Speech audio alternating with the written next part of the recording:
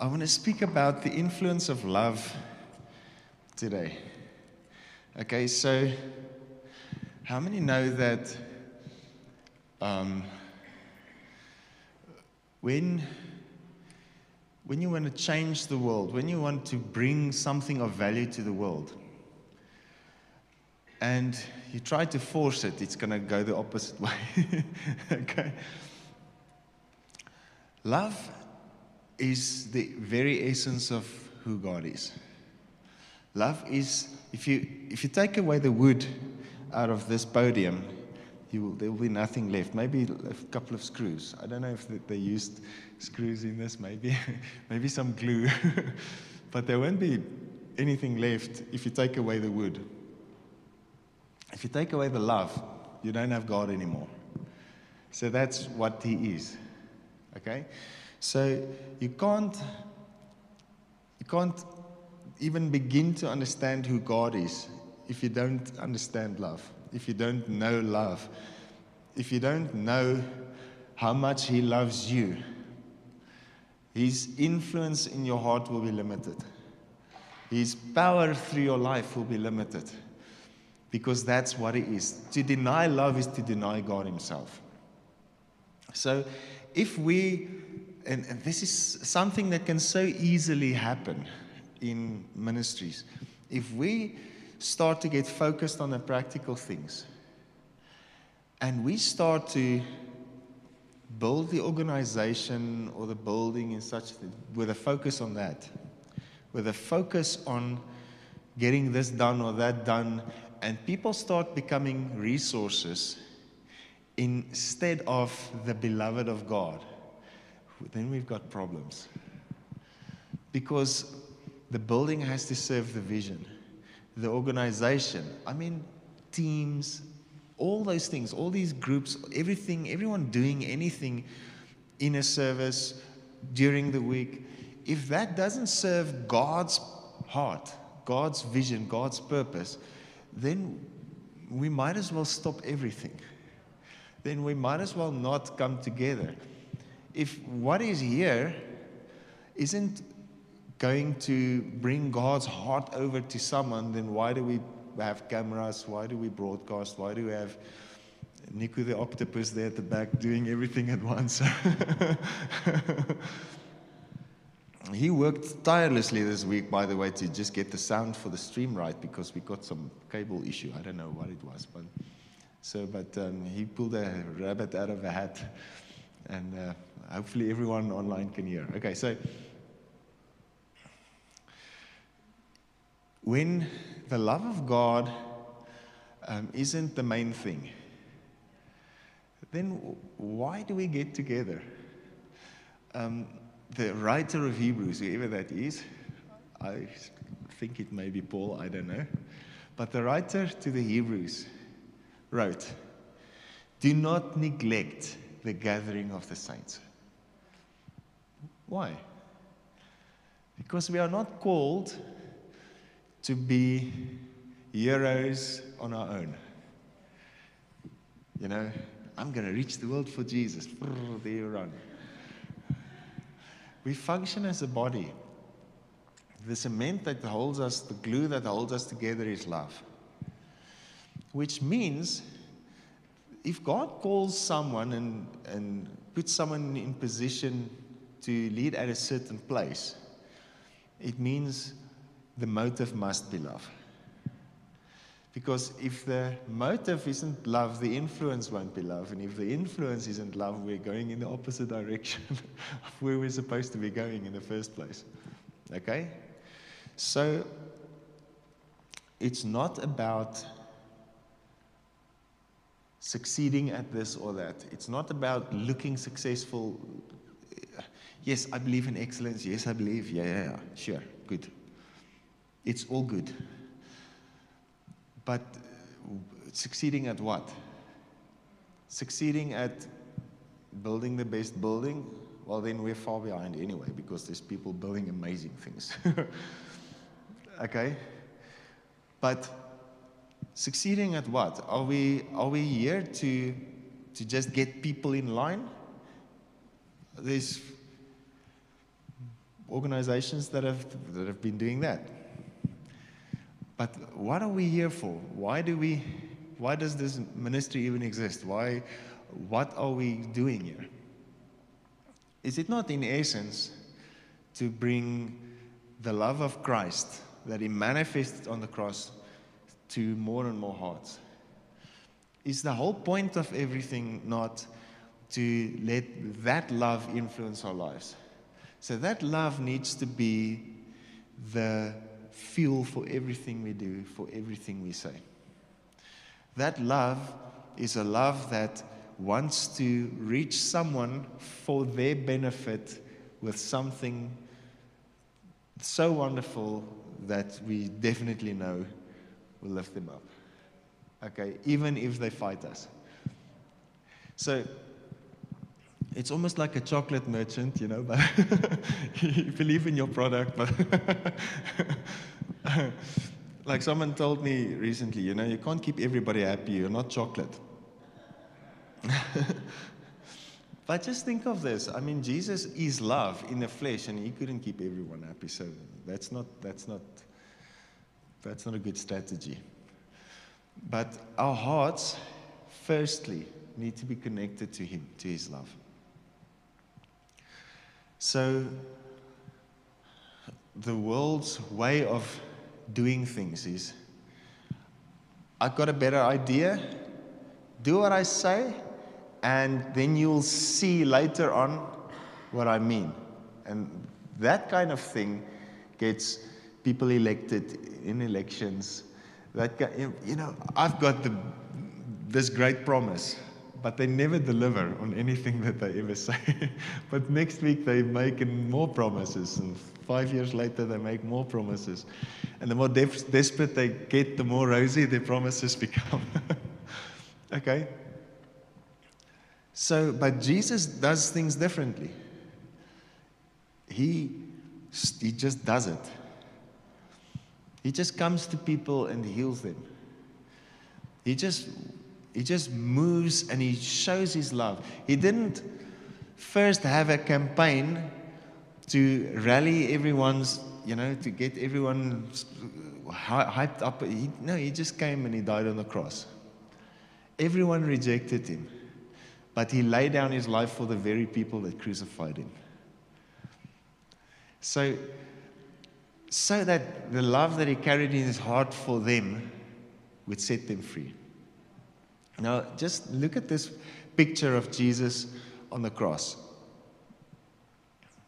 He didn't say anything back. When He was falsely accused, He kept silent. Like Isaiah said, like a sheep before her shearers are dumb, so He opened not His mouth. False accusations, okay? Didn't say anything. Because He was moved by this love. He knew this had to happen. He had to falsely be accused to lay down His life for the people who were really guilty. So that was His goal. His goal was to get falsely accused. His goal was to take the sin of everyone, all the accusations, all the guilt of everyone upon Himself, because He knew He was the only one that could take it. His goal was to lay down His life. His goal was to take it up again.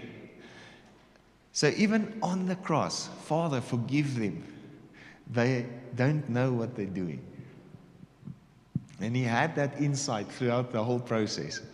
I mean, think of what you're going through. I don't think it's any comparison to what Jesus went through on the cross. And He went through it voluntarily, fully knowing what He was going to go through, and fully knowing that He's doing it for people who don't deserve it and who deserve what He's going to go through. That's His love. That's who He is. That was His motivation. To take everything that would accuse us, everything that was accursed, all sickness, all poverty, all angst, all depression, if anything is unpleasant, He took it upon Himself. The thief comes only for to steal, kill, and destroy. But Jesus said, I came that they may have life. So the thief, I've said this so many times, the thief was defined. He said, all those who came before me are thieves and robbers. So that means everyone preaching the covenant, everyone preaching the tree of knowledge of good and evil, right and wrong. The thief had to come first because the thief was designed to steal, kill, and destroy. The thief was the law, and the law was there to punish sin. And if the law did not come to punish sin with the intent to kill, with the intent to destroy, Jesus could never take what the law said, all the wrath of the law upon himself, and in doing so, ending it and revealing the fullness of God's love through it. So it had to come for a time. But he never expected humanity to fulfill it. It was a killing machine. And he said, okay, let it come on me. And he took all of that destruction, all of the wrath, everything described in the law. Is the law holy? Yes. Is the law just? Yes. Is the law good? Yes. Can a human being obey the law? No.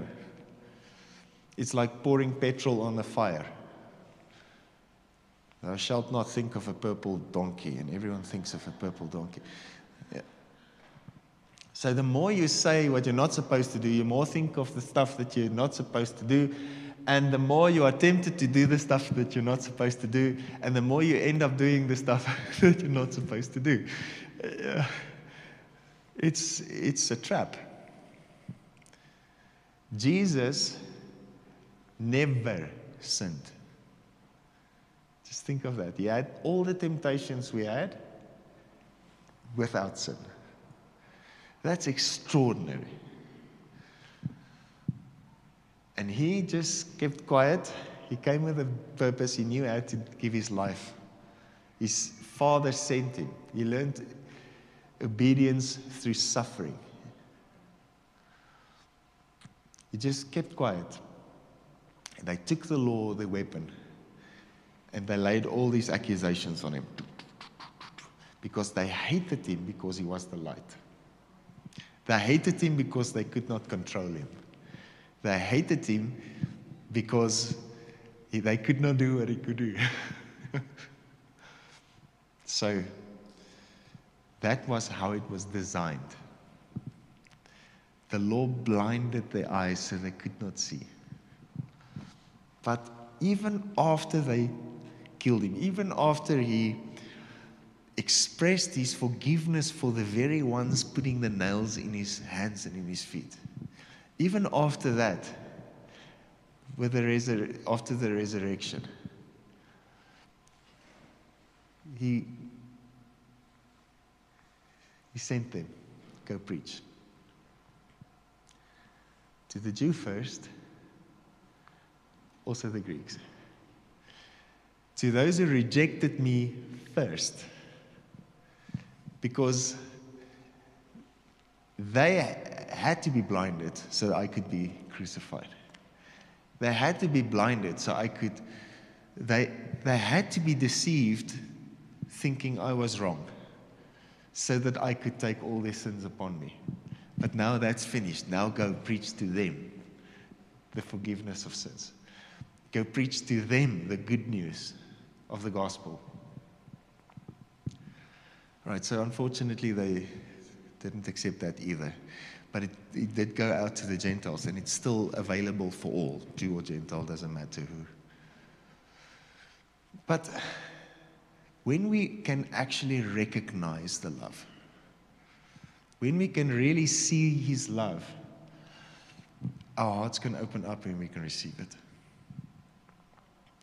People are so used to getting demands, expectations, another rule, another key, or 12 or 15 or 60 keys to this, or another 10 steps. Can't even do last week's 10 steps. 3 weeks ago there was 12 steps. I can't even remember it, never mind do it. But steps in, okay, I get it, it's a way of preaching, it's a way of presenting, it's fine. I know the content differs, keys and steps to this or that, but when will we just see his heart for who he is? When will we recognize the face of Jesus in the preaching? When will Jesus be revealed so that we can see him? Okay? So in 1 Corinthians chapter 2, Paul said, I want to know nothing among you. I want to make a display of the knowledge of nothing among you. I want to be conscious of nothing among you except Jesus Christ and him crucified. Okay? So that moment in time, Jesus Christ and him crucified, that is the display of the love of Jesus. That is the demonstration of his character. So, you know this all very well. John 1 verse 18. No one has ever seen the Father, but Jesus has come to reveal him. You with me? Okay. Let's just run through a few things, because otherwise I'm just going to jump here and there and I'm going to lose you. So,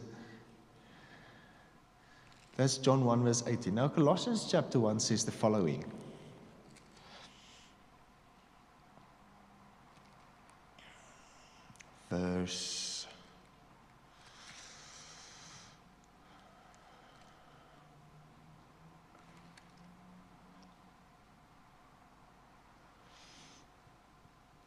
Let's start at verse 13. It's just too good. I can't not read this. Verse 12. Shall we go one back? Verse 12 says, giving thanks to the Father who has qualified and made us fit to share the portion which is the inheritance of the saints in the light. Yeah, that's really rich. Okay, verse 13. The Father has delivered and drawn us to himself out of the control and the dominion of darkness and has transferred us into the kingdom of the Son of his love. There's the basis of authority. He's drawn us out of dominion, things being forced on you by law. And he has transferred us into the kingdom of the Son of his love. So the kingdom, the whole basis of kingdom is the influence of his love. His love heals. His love opens blind eyes. His love sets free people from demonic activity. His love, whatever is the problem. But even if there's no problem, the state of humanity without God is darkness compared to the light of who he is. We are so far removed from what we can have in him that we don't even miss it. The glory of his presence is so much. The intensity of the light shining from his face is so great.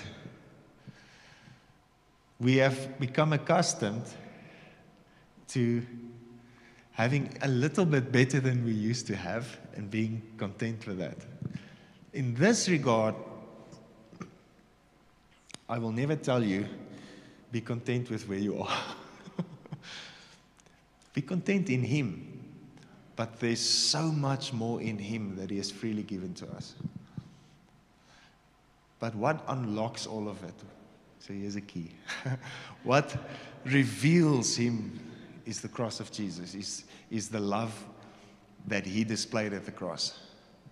Okay, so if we can recognize his love, we can walk into a life filled with light, filled with glory, filled with power, filled with joy, filled with peace, filled with, everything that the word can promise. Okay. He says, verse 14, in whom we have our redemption through his blood, which means the forgiveness of our sins. That's a series on its own. Forgiveness is something that we have through the blood, which is something flowing out of his love. Verse 15, he is the exact likeness of the unseen God, the visible representation of the invisible. He is the firstborn of all creation.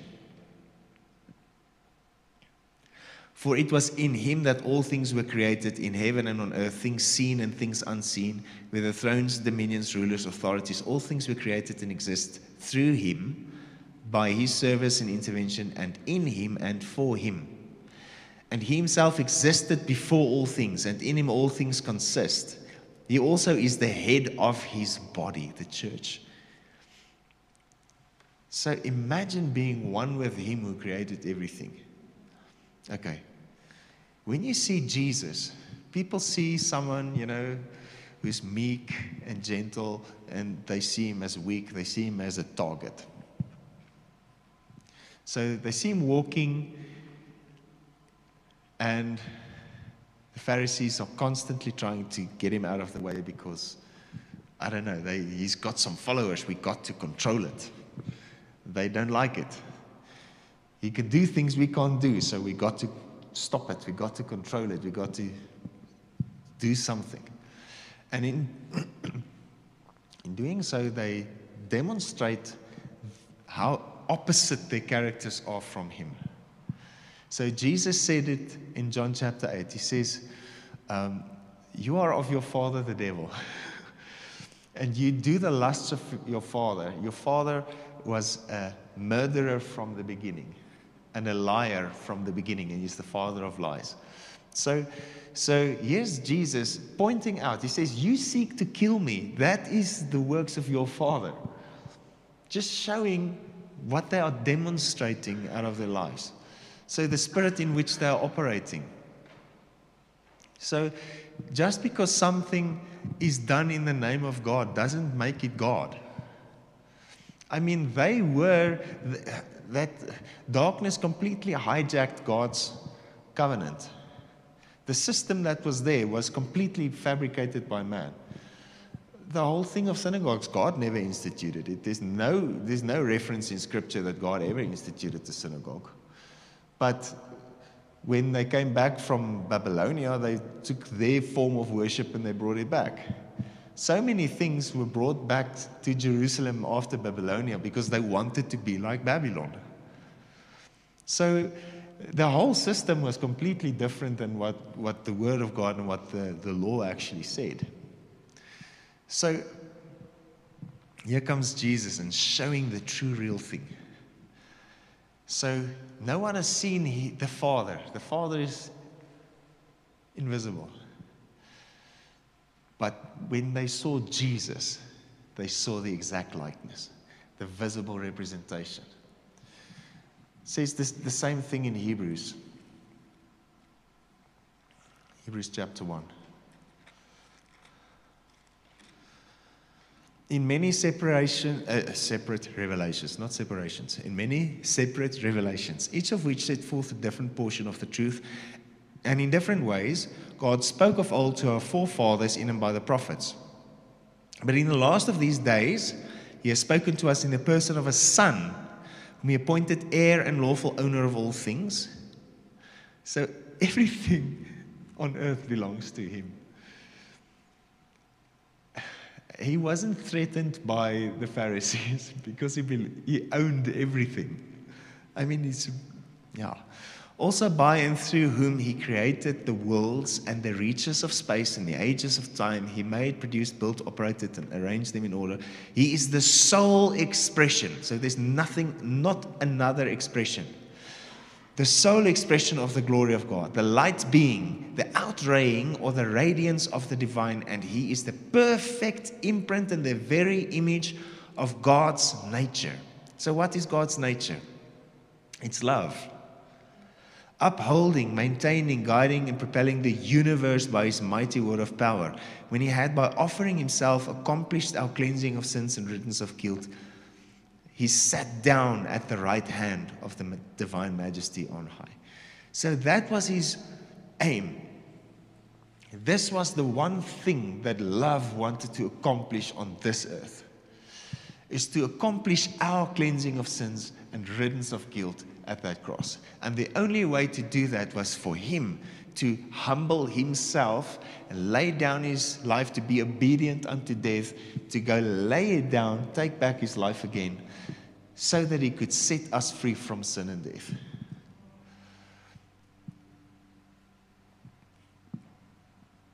Romans 5, verse 5 says, "The hope does not shame, because the love of God has been shed abroad in our hearts by the Holy Spirit that has been given to us." Okay, so that same love has now been shed abroad into the hearts of every person who has the Holy Spirit.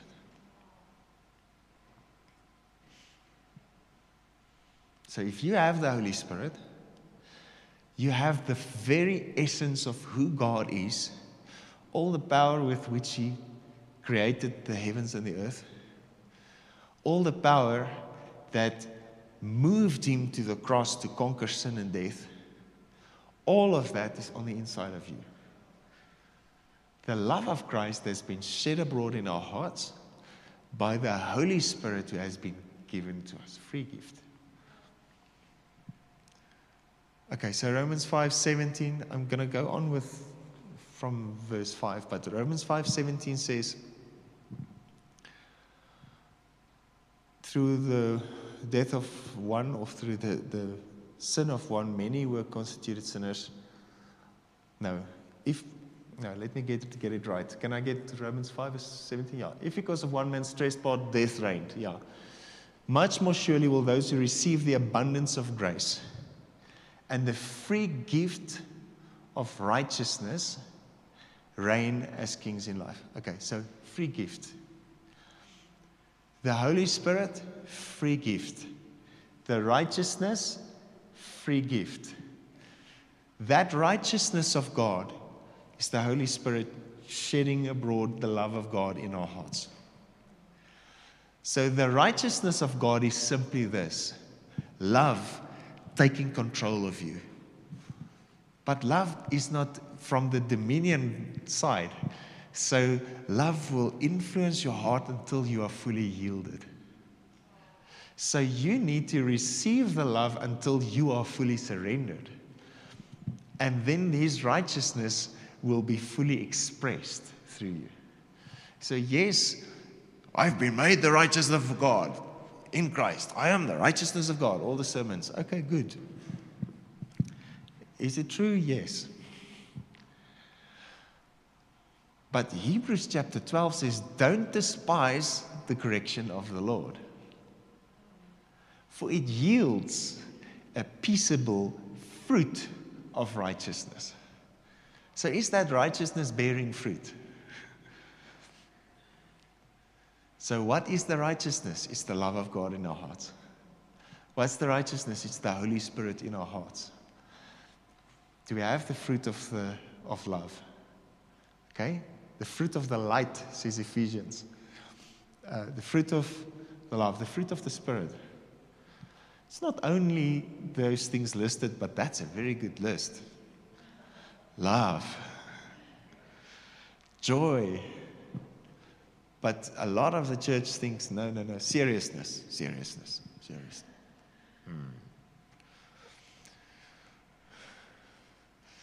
Seriousness, and you must obey me.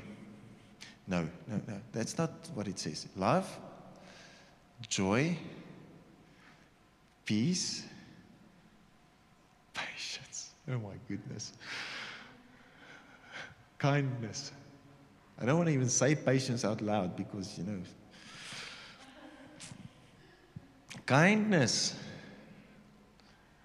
Jesus said in Matthew 11, Learn from me, I am meek and gentle of heart. Jesus was kind. He's still kind. But when he walked on the earth, what did he demonstrate? Kindness. Temperance. So he had control of his body. He had control of his anger and his emotions. And, he did speak to a tree. So imagine if Jesus flipped out and started saying things, the whole world would explode. So with that kind of power, it's good if he's meek and gentle and kind and loving, and then he says the right stuff and everyone gets saved.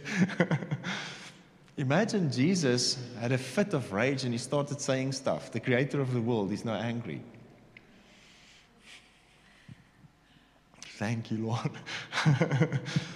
Okay, but just think of this. Who he is has now been implanted into you by the Holy Spirit. And then Romans 5 verse 6, he says, let's read it before I quote it wrong again. He says, while we were yet in weakness, powerless to help ourselves, at the fitting time, Christ died for the ungodly. If you just look at that,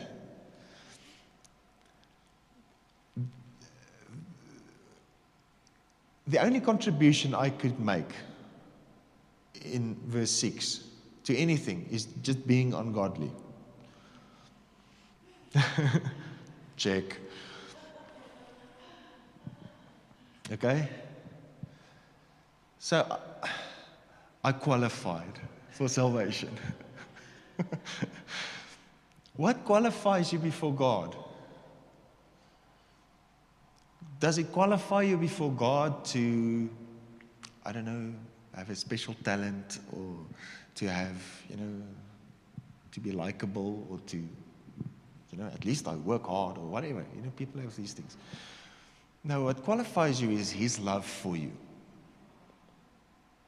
What qualified you for being someone that he would pay the price for? His love for the ungodly. At the fitting time, Christ died for the ungodly. So, if you want to disqualify yourself, listen. The thing that you're focused on, that you think disqualifies you, does not even start to register on the scale of wickedness of what you really are. Let me just say it plainly. You're much worse than you think.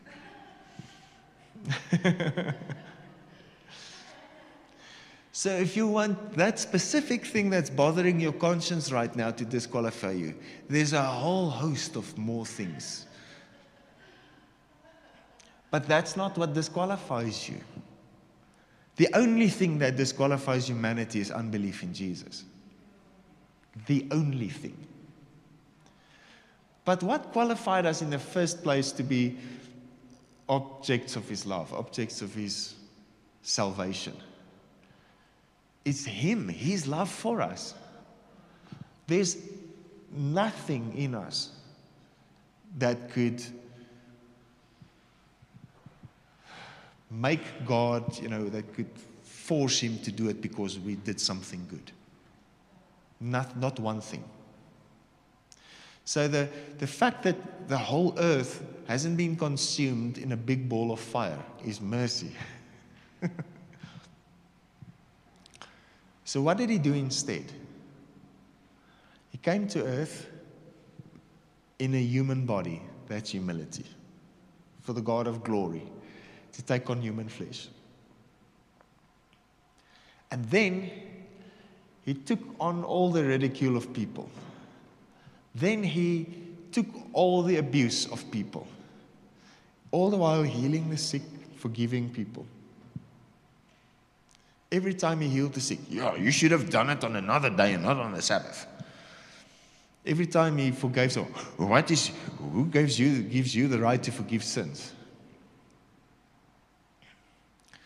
So, at the fitting time, Christ died for the ungodly. So, yes, if you want to go into a pity party of all the stuff that you've done wrong, you're right. But God's work is so much greater. I spoke to someone the other day who struggled to believe that God could forgive him for what he has done. They just listen, what you have done. Imagine what you have done is put on the one scale, and the other scale is the cross and everything that Jesus has done and said.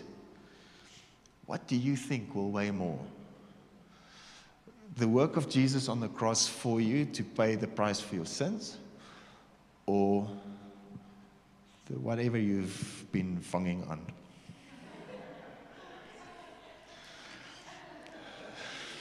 If you don't understand Afrikaans, don't worry, okay? All the stuff that you've done, all the sin of all people, of all time, combined, is like a drop in the ocean of God's love. If you think anything that you've done can disqualify God from doing something, then I have good news for you. It can't. While you were an enemy of God, He laid down His life for you. He did everything for you. Okay, listen to this verse 7. This always gets me. Now, it's an extraordinary thing for one to give his life even for an upright man. You know, think of Napoleon and the people that would just die for him. Okay. Short, though upright, you know, I don't know. Though perhaps for a noble, lovable, generous benefactor, someone might even dare to die. So people would lay down their life for their supreme ruler or the whatever ruler, you know. Look at the communists and so on. Okay. So people would lay down their life for someone that they think is wonderful. The pictures are all taken from below, you know, and statues and okay. So, but God shows and clearly proves His own love for us by the fact that while we were still sinners, Christ died for us. He laid down His life for this sorry bunch of humans who couldn't do anything right. Okay? Would you, just put yourself in that position. Would you lay down your life for the worst person you can think of? Whew. Okay, let me bring color in the picture. Think of your least favorite politician, okay? Would you lay down your life for that politician? My answer is no. But Christ, yes, He already has. I would just say, ja, gaan vlieg jy maar, verstaan? But Christ already has. Which means this person that everyone wants to judge on social media, this person that everyone wants to judge, that's on the news, you know, making comments and things, you know, this leader, that leader. It's very easy to judge people who are well known. He should have done this, you should have done a lot of things. But Jesus has died for all of them. Okay, so then if we just bring it a bit closer to home, in your life, there may have been leaders that have not operated on God's way of leading people, that may have brought some bondage or may have hurt you. You know, everyone, not everyone, but many people get hurt in church. It's a common thing that you hear these days. Okay. So is God now the faults of people? But just think of that person. God's love says we have something to bring to the world. And our heart is to love people into wholeness. Our heart is to bring something even to the actual people that hurt us. The reaction that people have in their hearts after they had been hurt or after they had been wronged is the person who wronged me or the person who hurt me must heal me. And people get stuck on that one point. And then people, someone did something 20 years ago and now you still walk in the consequences of that because your mind is stuck. That person has done me wrong. Okay? Hasn't Jesus done something right? Hasn't he conquered it? Has he not made a change? And yes, the things that people go through, it's dramatic, it's horrible, but it's for those people also that Jesus laid down his life. Okay, so for the most wicked of all the people, he laid down his life, he paid the full price. Okay? So, our job, yes, we can see, okay, there are certain things, how things should not be done and so on, but the question is not how everyone else is doing it. The question is, what is God leading us into? How are we going to do it here? How is Jesus revealing himself to us here? Other people, let them, whatever. When we see them, hopefully the love of God will shine to them and bring a revelation of Jesus Christ. When we recognize that Jesus does things differently, it does not warrant us pointing a finger at those who did it in a different way. But that same love is now in us. And God has called us to bring this love to the world. So whoever you can see in this world is someone that needs to hear of his love, of his cross. So every person that has ever wronged you, the Bible is full of it, we need to forgive. Because love and forgiveness go together like this. If I hold the grudge, what I essentially do when I hold a grudge is I deny the love of God expression in my life. And I receive the ministry of the person who did something wrong to me. So if someone is doing harm to people, that influence brings hurt to me. If I hold the grudge, I hold on to that influence and I become it. But if someone does something wrong to me and I'm open for the influence of his love, I'm open for his love to come and do something in my heart, I receive restitution from Jesus. I receive healing from Jesus. I receive all the brokenness is fixed by Jesus because I receive from Jesus. Okay? I don't hold on to the grudge. I let it go, forgive them, so there's no more influence. If someone has hurt you, forgive them. So that the next time you see them, you can bring love to them. Okay? So we are not called to be judges. Jesus was appointed by the Father to judge. But 1 John 2 also says Jesus is our advocate with the Father. We know Jesus is the sacrifice for our sins. So he's in every step of this thing. I mean, he speaks on our behalf. So the accuser is silenced. All the accusations is taken out of the way because he's already served the sentence. The sentence for what you've been accused for is already served. So he just comes and says, no, it's already done. Don't worry. This case is already finished. There's no need to focus on this. I already served the sentence. He's the judge. He's the advocate. He's the high priest.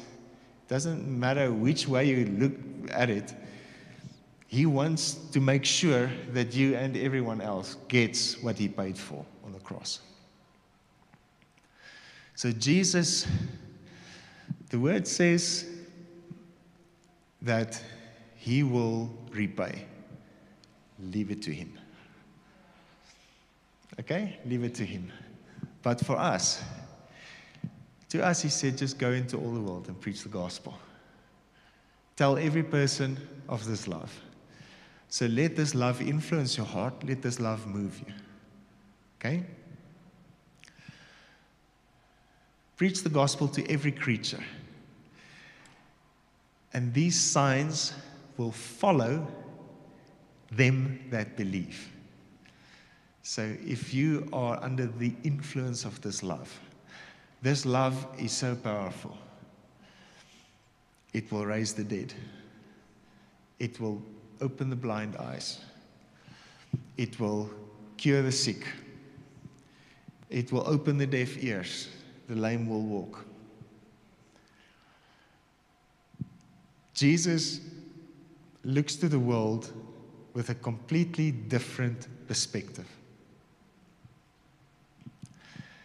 So in our lives, this one thing is of vital importance, to have our hearts open to his love for us.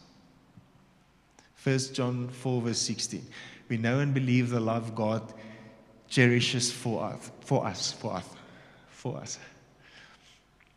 God is love. Those who dwell in love dwells in God, and God dwells in them. Okay?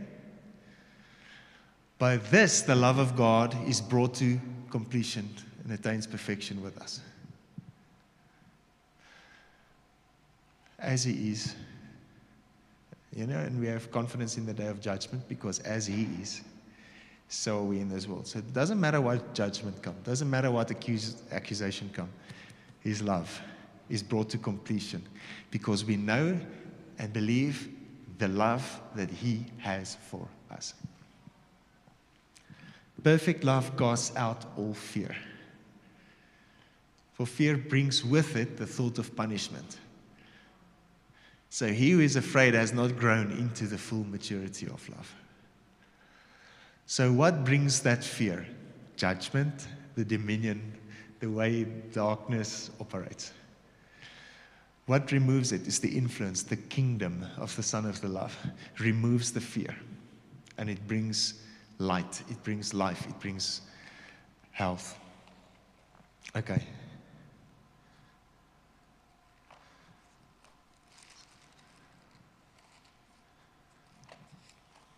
Okay, so I'm just going to read one more verse, then we're done. Woohoo! Okay. In this the love of God was made manifest. 1 John 4 verse 9. In this the love of God was made manifest where we are concerned. In that God sent his Son, the only begotten or unique Son, into the world, so that we might live through him. In this is love, not that we loved God, but that God loved us and sent his Son to be the propitiation for our sins. He loves you. And if our hearts are open to that love will transform our lives and the lives of everyone around us. And that's how Jesus leads the world. There are those whose hearts are open to his love. He loves. He has sacrificial love. And where that love is received, the fruit comes. And if the fruit comes, when you see it, I mean, what is there that we don't want to do for him? So obedience to him is based on love and not on the fear of punishment. Okay. Amen. Thank you, Jesus, for your love. Thank you that you are so good. Thank you for your grace. Thank you for your forgiveness, Jesus. Thank you for your blood. Jesus, I pray, let every person have a new revelation of your love, a new revelation of your goodness. Lord, let your love just flow out of us everywhere we go. In Jesus' name. Amen.